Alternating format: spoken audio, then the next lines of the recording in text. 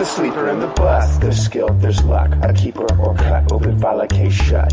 A shortstop or stop short. Press play or press abort. Intelligence for sports. Good of y'all to listen. Aiming at what truth is. Mikey Nino pitching like the name is Michael Lewis. Others in the dust or left out to rust. Who's hitting, who's missing? The sleeper and the bust. The sleeper and the bust. Hello out there in Fantasyland, and welcome to The Sleeper and the Bust. I'm Mike Podhorzer, and I'm joined today by Rotograph's editor Eno Saris. And today we'll be discussing the fastest man alive and a pair of breakout third basemen. But before we get into the baseball chatter, Eno, is it true that this other sport called football is beginning its season tonight? I've never heard of that sport. I didn't think so. I mean, to us, I think the only sport that actually exists is baseball. No such thing as throwing around this oval-shaped ball that's brown in color and people hitting each other on the field. That sounds kind of violent, doesn't it? I hear their veterans have brains like mush too. Yeah, and it's the baseball players that have the highest IQ among all sports, actually. Or at least retain their ability to tie their shoes into old age. This is true. So, as usual, we need a status update from you. Where are you, and are there any good interviews that we could look forward to reading about? I'm at the Giants D-backs, and today I talked to Brandon McCarthy, who admitted that his changeup was no good. That was kind of funny. Well, he's a sabermetrics guy, so he must always be a really good, insightful interview. It was definitely fun to talk to him, and we talked mostly about the fact that he was trying to do a split finger this year and ditched it because it wasn't very good, and even though it had some promise, he couldn't deal with it in season. So might be something he works on in the off season. But he was definitely fun to talk to. I talked to Brad Ziegler, which is great because he's a submariner, and I asked him about, is the action on your pitches, they're different. Like if he throws a slider, it looks different because it's coming not only from a different space, but from a totally different angle. I mean, he's releasing it sideways. So I talked to him about what his pitches look like. So basically his curveball looks like a slider and stuff like that. I assume the question did not come up, hey, Brad, when are you going to lose your closer job? You can't get lefties out. Well, I hate to, people ask me this too. Do your interviews, are they just noise? Are they, are they like keeping us from appraising these players because the players tell us, oh, I'm doing this and I'm doing this, and we believe them. So I hope I'm not falling into that again. But Ziegler was talking about his changeup, and he said he's worked in his changeup all offseason, and that he's been throwing it this year, that he likes the pitch. He throws it to righties as well, and that he thinks it's working. So, I mean, he still does have like a 55% ground ball rate against lefties. So maybe even though the walk rate's higher, maybe he can actually do it. I don't know. He could be one of the rare submariners. Not a lot of submariners throw changeups. So, I don't know. I hate to fall in love with the interview subject again, especially one as sort of disastrous looking as Brad Ziegler. But anyway, that'll be the last time I talk about a player's physical looks on this program, I hope. All right, one last thing before we get to our regularly scheduled programming. I love looking through your chat because the questions that you get are hilarious. But one of them asked you, have you considered a rap career? And I wasn't sure if that was a subtle hint that maybe our rap intro was not that good, and he was kind of suggesting that you take over and you record an intro for us. Actually, I began my chat with a rap that was really, really terrible. So we had a very rap-based chat today, mostly because everybody else's raps were better than mine, and I don't know what I was thinking starting with that rap, but sometimes you just from sleep deprivation, or I'm gonna blame it on the baby, I guess. Well, we've now learned the many sides of Eno, not just a writer, but maybe a future rapper. Who knows? All right, so let's move along to our most interesting player alive today. Our choice for the most interesting player alive. number third in the search for player ratings is Billy Hamilton. Finally, he's called up. And how cool was the Reds fans' reaction to him pinch running and then succeeding? What I think the coolest thing is that the Reds fans know. They're not just casual fans, because you have to be a pretty serious fan to know who Billy Hamilton is. I bet most casual fans wouldn't, but I mean the whole stadium was standing up and cheering for him, and that's just awesome. Yeah, and I really like just how mano-y-mano it was. I mean, here's the guy who's got sort of legendary wheels, and he's up, and, the pitcher knows that he wants to steal the base, and he pretty much knows he's going to go, and the pitcher's still was sort of like a deer in headlights and still couldn't do anything about it. I mean, I think that's another thing that people were reacting to is not only, a nice prospect coming up and playing, but this, like, steel against steel or whatever, steel sharpens steel moment where, everyone knows he was going to go for it. He went for it, and he got it anyway. Yeah, I mean, at this point for the rest of the season, he's basically going to be a pinch runner. Obviously, he's not going to start in center field over Chu. He doesn't play the infield anymore, and obviously they're not going to throw him at shortstop. Otherwise, they would have already done that since they have Cozart there, who isn't exactly an offensive monster, and he's not going to play second like he used to. He was a Brenton Phillips. So he's basically a pinch runner, and we've never, ever had a discussion and really debated whether a pinch runner could actually earn fantasy value. But here we are, Billy Hamilton. What is the shallowest league you would think that he could earn positive value and you would pick him up in?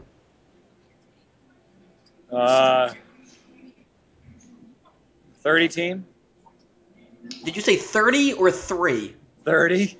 Really? That deep? You don't I think mean, if you are close in steals in even a 12-team league, and you can probably plug him into the middle infield slot because he did play that last year, depending on your league position eligibility rules, you don't think if you're close in steals and runs scored that he can contribute enough in those categories to offset potential losses in home runs and RBIs?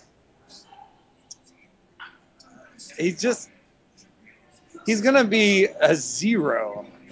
I know, and that's the funny thing that we're actually having this debate, because I think that he could steal enough bases to offset the negative value produced by 0 home runs and 0 RBIs. Let's take my home league team, for example. I'm first in home runs by about, let's say, 8 or so. I could technically lose in home runs, but I can't lose more than that 1 point.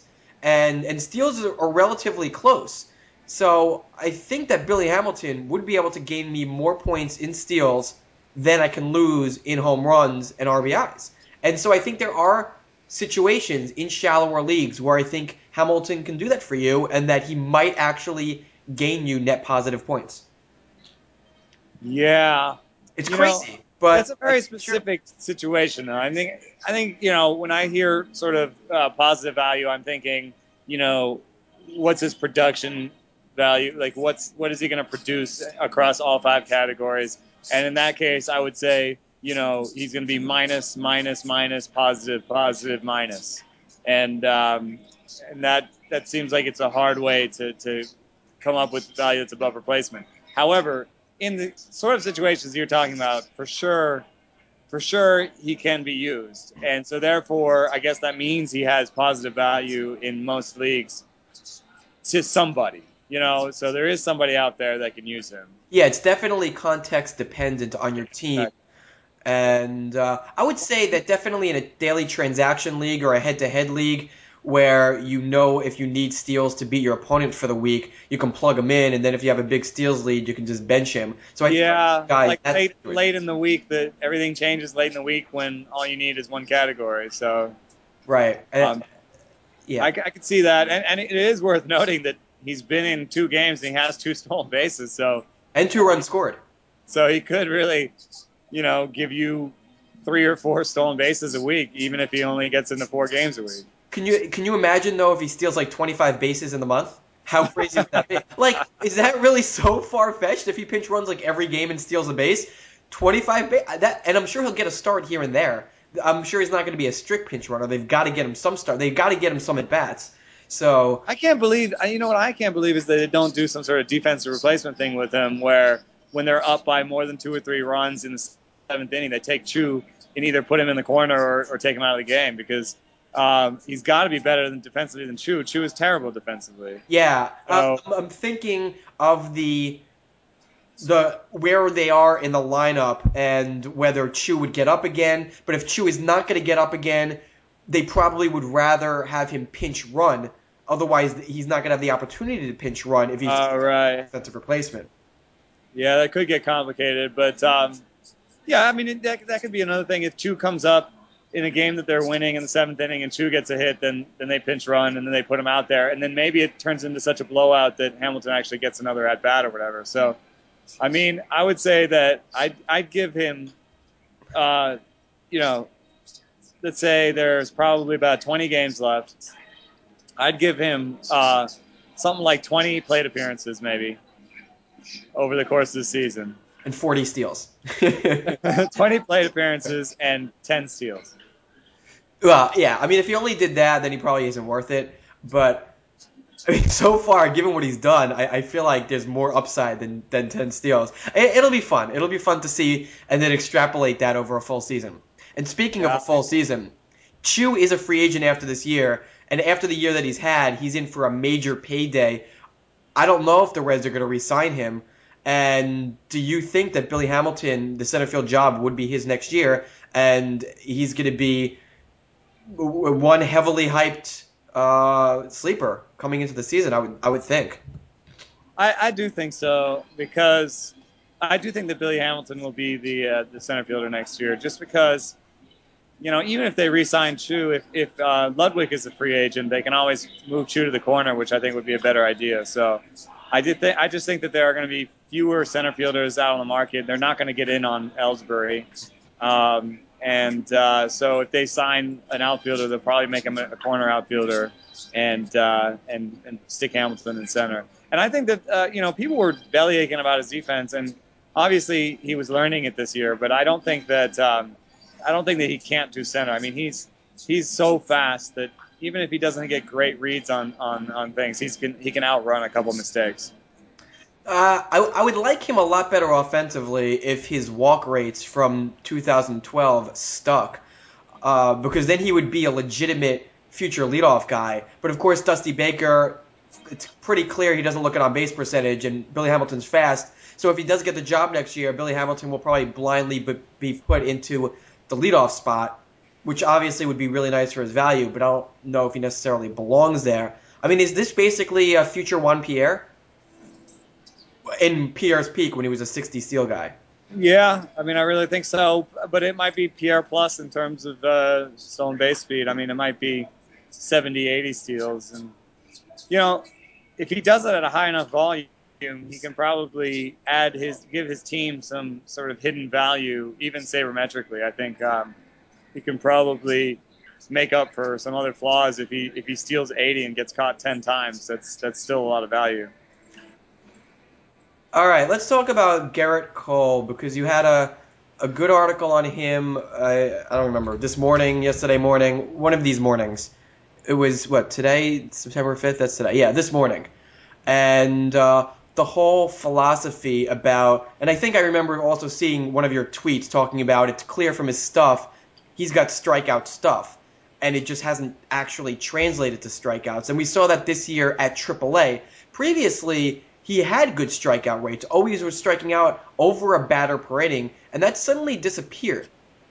So I'm actually curious why this has changed. Because I can understand the philosophy in terms of ground balls versus strikeouts, but it seems like that's changed and it didn't used to be that way, just judging by his strikeouts historically. Yeah, I wonder about that too, but I don't know how long the Pirates have been preaching this philosophy in terms of ground ball rate and fastballs. I mean, I guess maybe Cole made it sound like they've been telling him his whole life to get ground balls and throw the fastball a lot. So I guess they've been telling him that. You know, it can also just be who he faced. You know, the first time he saw AAA, he only had 6 innings, so. If you disregard that strikeout rate, you've got one strikeout per inning in Double A, and then you've got 6 strikeouts per 9 in Triple A. that's not a crazy. That doesn't suggest to me that he necessarily changed his philosophy. And then also you have to think about little adjustments that pitchers make within seasons, with beginning to end, because Cole himself used to throw, and this was in my piece, he used to throw the fastball 77% of the time, and now he's throwing the fastball 67% of the time, and it's all been more slider usage, which has meant more strikeouts. And so there is some give to the Pirate philosophy of ground balls and fastballs. But well, I think we're seeing the beginning of it, because not only is Cole's slide up good and gets whiffs, but Cole's changeup. Hold on. Did you just call it a slide up? I meant, that was a mistake. His slider is a good slider, and it's good. It gets whiffs, but his changeup is really good too. So I think once he starts throwing the changeup a little bit more, we'll see even more whiffs. Well, now I'm just imagining what a slide up might be, and I think that would be a pretty interesting pitch. Yeah, I don't think it's possible. I kind of want to see a GIF of that. Well, if you look at Garrett Cole's monthly splits, his strikeout rate is really being brought down by his first month in June, when he only struck out 11 batters in 24 and a third innings. Since then, though, his strikeout rate has been around 21%, which is good. Not amazing or anything, but good, and better than the 18% if you look on the whole season. So his strikeout has improved, and I'm really liking this character. I mean, he's got very good control. He clearly has the type of stuff that a strikeout rate spike in the future could certainly happen, and he gets a lot of ground balls. And that's exactly what we look for in a pitcher. So this is a guy who I really like. Normally, what do you do here when you're projecting young pitchers whose stuff suggests a higher strikeout rate, but it hasn't necessarily happened yet? Do you maybe project a slight increase, but not all the way, acknowledging that a big surge could happen, but you want to be a bit conservative, or do you just basically go with what he's been doing and say when he shows the higher strikeout rate is when I'm going to project it? Well, I mean, his yearly strikeout rate is 18% now, and what he was doing in the last couple of months is 21%. I might, if that gap was bigger, I might, say, well, let's just talk about what he's done. But since he's been striking out people at 21% for a little bit, and 21% is close to the league average, I feel like it's safe to say that 21% is a good number, I think, to project him for next year and for the rest of the season, actually. So I like that, and I think that I agree with you. I like him a lot, and I think he's actually a prime buy low, because I think he's a high floor, decently high ceiling guy. I think he's a high floor, high ceiling guy, which is, I think, a great combo, because the high floor is what he's doing now. He's got a good ground ball rate. He's not going to give up a ton of homers. He's got good control, and maybe he won't give you a great strikeout rate. But then the high ceiling is that he turns all those pitches into strikeouts. Yeah, and plus he's on the Pirates, and yeah, they're doing well this year, but they're still not a big market team, and the perception is, as a Pirates pitcher, isn't going to go for a lot in a fantasy league, and they're typically undervalued. And I think Cole is being a bit overshadowed by Matt Harvey, Jose Fernandez, and so I think there is a chance that he could be undervalued heading into drafts next year, as he hasn't had as flashy a season, even though it's been plenty good. And his record is 6-7. And so I think there's a chance here that he could be really good next year and provide his owners with a profit. All right, let's move along from a young, legit, hyped rookie to another type of rookie, and that's Chris Colabello. I don't think we've ever discussed him, but he is a really interesting case. He's 29 years old. He played independent baseball for 7 seasons from 2005 to 2011. What do we do about players like this? Does he basically break the projection systems? Yeah, it's the Evan Gattis problem, though. Really, I mean, it's you're looking at a 29-year-old in double, or 28-year-old in Double A, playing against 23-year-olds, and it's pretty hard to take those numbers and run to the bank with them. So, kind of feel like it's really hard to predict. I might predict a high jump in strikeout rate from AAA to the majors, and that's what he's kind of showing right now. And I think that on some level he might be a fringe major leaguer. Yeah, I mean, we've always heard the term a quad A player for a guy who's too good for AAA but not good enough for the majors. And I hate that blanket term because it doesn't really describe why that is. But if he qualified, then Chris Colabello would be leading baseball in swinging strike percentage with 1%, 0.1% worse than Pedro Alvarez.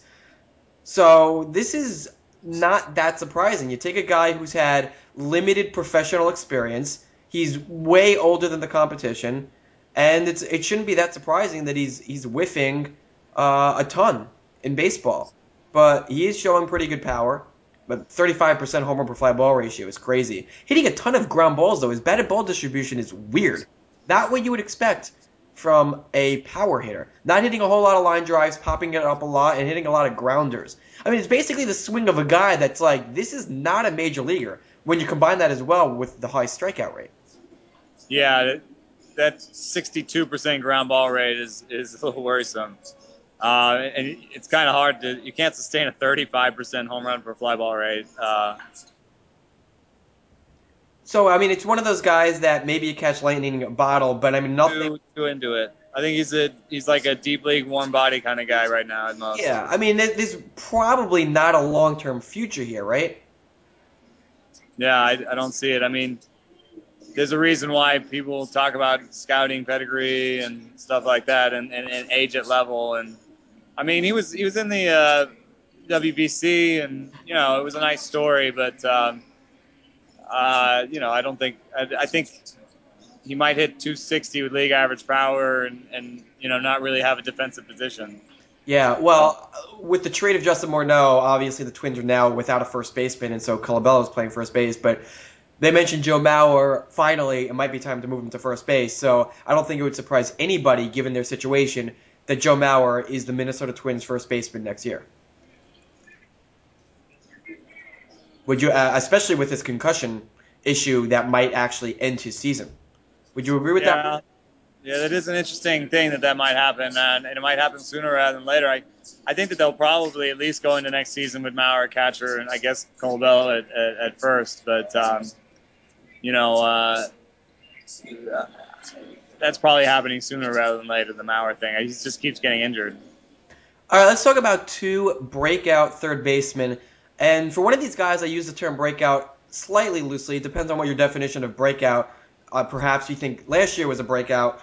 And that's Kyle Seager is one of the guys, and Josh Donaldson is the other. Two AL West third basemen having extremely similar years. They're both hitting for power, about 20 home runs and change, both hitting for batting average, hitting in the middle of their respective lineups. And they're both young, and they both weren't really hyped guys heading into the season. Who do you like better for next season? I watched Josh Donaldson take a lot of batting practice, and if you look at his stats, there does seem to be maybe a little power upside remaining. He's definitely one of these slow warmer types where he struggles a little the first time at a level, and then he kind of takes off. So I think in a peak year he could scrape 30 homers. I mean, there's some years down in the minor leagues where he had 200 plus ISOs. So there's a little bit left in him. I'm not sure there's a ton of. I mean, he's like 28 or something. There's not a ton of like quote unquote projection left, but I do think there's probably a peak season that might even look better than the one he's in. Seager is younger and steals bases, which is that's two things that are in his favor. So he's got 2 more years of power projection as we normally think of it left in him, and he steals a few more bases than Donaldson. So I think strictly speaking, I'd have to put Seager ahead in fantasy rankings, but I like them both, and I traded for Donaldson in a keeper league because I totally believe in his season. I picked up Josh Donaldson basically blindly early on in my labor mixed league, and it was basically one of those, oh, he's playing, I need a player, okay, I'll pick him up.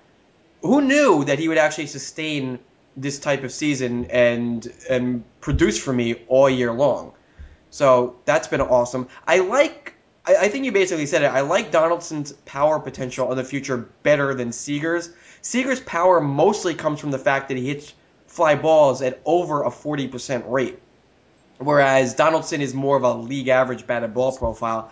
But Donaldson's batted ball distance is nearly 9 feet more than Seager's, which is pretty significant. I mean, Seager's distance is just barely above league average. So it's mostly the fly ball rate that's helping him out there, and that's probably sustainable because that's just his swing. But I think you're right. It's the prospect of steals from Seager that probably puts him over the edge, but only slightly. I think these two are very close because it's basically, do you want the power upside of Donaldson or do you want the steals from Seager? And for what it's worth, I actually trust Donaldson's swing to produce a better batting average in the future. Because what you mentioned about Seager is that he hits more fly balls than ground balls, and that does help him with the power. But it doesn't. I mean, that's why he hit 259 the last couple of years. So I think that I trust Donaldson for batting average a little bit better, and I might actually take him because we're talking a lot about Seager's stolen bases, but he's going to end this year with like 8, and if he's only going to get slower as he gets older. So if he steals 5 next year and Donaldson steals like 2 or 3, that's just not a big deal. Yeah, then it's just going to come down to the power. And I think Donaldson's just a better hitter. I mean, his walk rate is better. I think he has a better chance of hitting in the middle of the lineup, whereas I don't think Seager is a number 3 hitter. I think he's basically there just because they don't really have much better options now, but I think he's closer to, maybe he's a number 2 guy or a number 5 guy. I think Donaldson is more of a middle of the order guy, and I think, have the Athletics scored more runs than the Mariners? They're probably pretty close. So I don't know. Well, I mean, Seager's at 75, 64 and runs an RBI, and Donaldson's better. Nope, 70, 80. Yeah, Donaldson's Yeah, better. more RBI, more RBI. Yeah. So So I mean, yeah, I think I might have talked myself into Donaldson here. yeah, I mean the bottom line is that it's very very close, and I think we basically believe in both breakouts. It's just a matter of who has more upside. But for the most part, I don't think either of these two are flukes, and we can reasonably expect similar production next year. Yeah, yeah, it's true. And for all that I said about believing Donaldson's average more, it's Donaldson that's had lower batting averages in the past. So, um, you know, it's not. This could be believable from both of them, and they could both hit 260, 270 next year. You know, just because that's how baseball is. So, but I do believe that they're both hit more than 20 homers next year and steal a handful of bags and play enough to give you good runs and RBI. That sounds to me like not a top tier third baseman, but it's definitely top 10, top 12 third baseman. Yeah, and it's crazy when you look at their batted ball distributions. They're almost identical, even when you include home run per fly ball. The only difference is you can reverse the ground ball fly ball and go from Donaldson, and then you have Seager. Everything else is almost a mirror image. So And I'll take the guy who hits more ground balls, especially if he has power. There's something about that kind of swing that I think leads to more line drives. yeah, definitely good for batting average. As Joey Votto, we are very familiar with him and his distribution leading to a humongous BABIP. All right, let's stay on the Athletics and talk about an older man, the 33-year-old Coco Crisp, who I guess has decided that his waning speed, he was going to offset that, maintain his fantasy value by becoming a power hitter. 18 home runs. What is going on with Coco Crisp? He had 5 home runs in August. He had actually 5 home runs in April as well and 4 home runs in June and already 3 in September. I mean, what? And he only has 17 steals this year. So the question is now, what do we expect from him next year? Is he going to be more of a power guy, and are we not going to expect the speed to rebound? Yeah, it's been really weird watching it.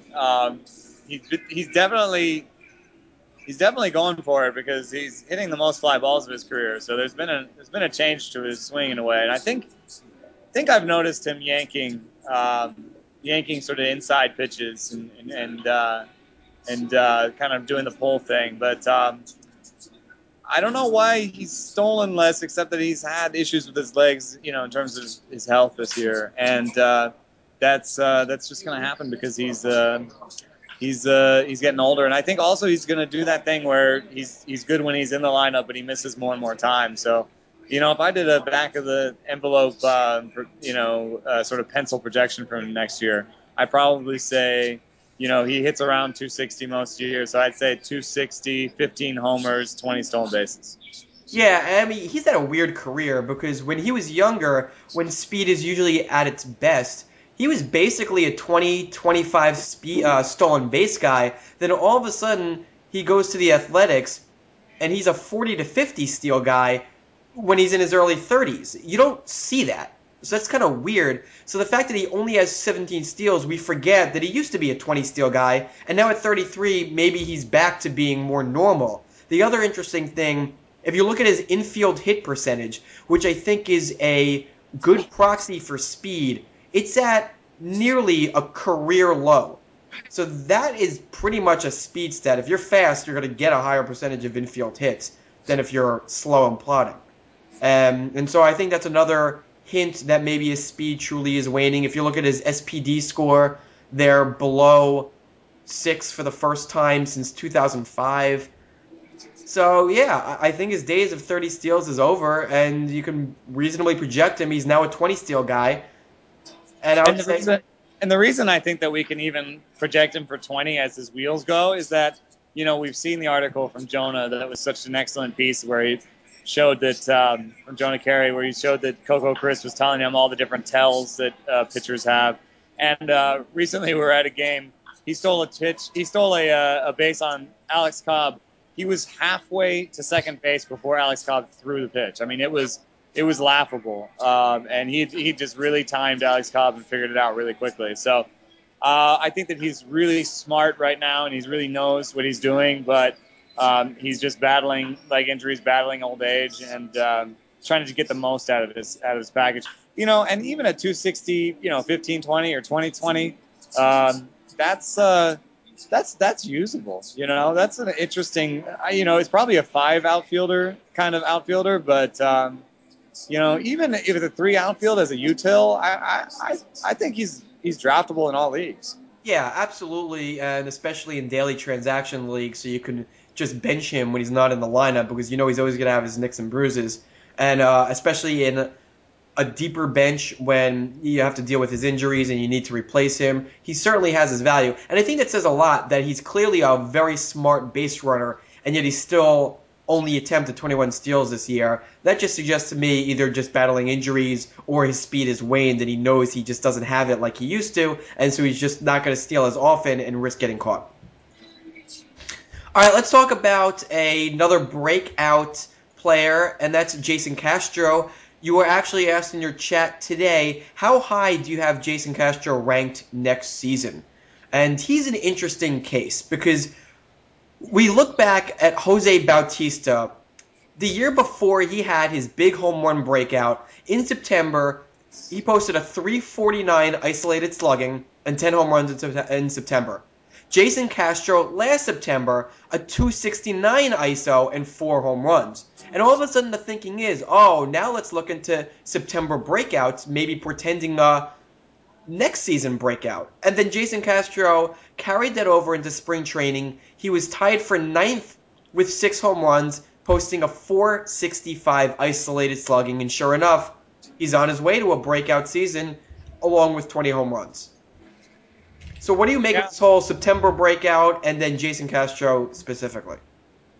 I actually use it a little bit in basketball because I do play a little fantasy basketball, and I actually use it mostly in basketball for minutes played because I want to see coaches that are playing guys more in the end of the season because that's probably who they'll remember they played the most and who they'll play the most in the next season. I don't know that we have the same sort of ability to do that in baseball because for one, end season power numbers are always higher. As the temperature gets warmer, the ball flies more. So And the weird down pitching staffs also you probably have to include. yeah, so there's some of that, and also some minor leaguers coming up. So and also just slicing any power sample down is problematic just because power you want the biggest sample you can get to identify it. So I don't know about that, but what you could really do, I think, is you could look at late season batted ball changes, because Jason Castro told us that he's trying to hit more fly balls. So if he was trying to hit more fly balls, um, if he was trying to hit more fly balls late last season, and that was the change, then we can believe it. I'd rather look at that than ISO or whatever. And he said he was trying to hit more fly balls, so maybe I think he is hitting them. So if monthly splits for ground ball fly ball rates, I believe a little bit more.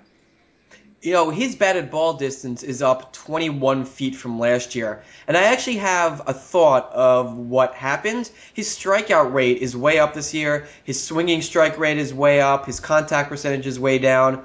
So it looks like maybe he's consciously decided to tap into his power, swing harder, swing for the fences, and tap into that power. And we see that a lot, a conscious change in approach, sacrificing contact for more power. And that's what we're seeing here. I mean, it's speculation, obviously. We don't know for sure if that's what he did. But we do see this, and it does match up. And now the question is he going to repeat that and do that again next year? We don't know. But it suggests to me that given the strikeout rate increase, the increased power, the increased batted ball distance, that all legitimizes and validates what he's doing this season at the very least. Yeah, I think if you took the statistical approach, or at least what the projection systems are doing, is that you can actually see that he has moved the needle on his power projections a little bit, and that his full season projections now have above average ISO. So I think if you took his full season projections, he's still maybe like a 15 home run hitter even next year, and I think that's a good baseline to project him as a sort of a 260, 15 home run guy, and then you won't be as disappointed if he regresses some. But the thing I also like about him is that he has a beautiful Joey Votto-esque batted ball profile. Tons of line drives, avoids the pop-up. He's only popped it up 2 times this year. That's Votto-esque. I mean, there's nobody who's Votto-esque because he has like 0 pop-ups or 1 pop-up, but that's almost. And he hits a couple more ground balls and fly balls. This is the exact recipe for a high BABIP and basically supports the 357 BABIP. So he could, even with the high strikeout rate, maintain a better than replacement level batting average for a catcher. So, I mean, he's, aside from steals, a potential 4 category guy at a shallow position. And I think he's pretty much a lock for a top 10 projection at catcher next year. Yeah, I think even my muted 260-15 is definitely a top 12. Anybody who can hit double digit homers and not embarrass you in batting average is a top 12 catcher, pretty much. So, I mean, I would think that would be sort of a baseline there with upside from there. And giving his knee troubles that he's had, that's probably what you want to pay for. And then anything else would be just gravy. Yeah, for sure. All right, well, that's a wrap, folks. So join us again on Sunday for more fantasy fun on The Sleeper and the Bust. For Eno Saris, I'm Mike Podhorzer. Thanks for tuning in.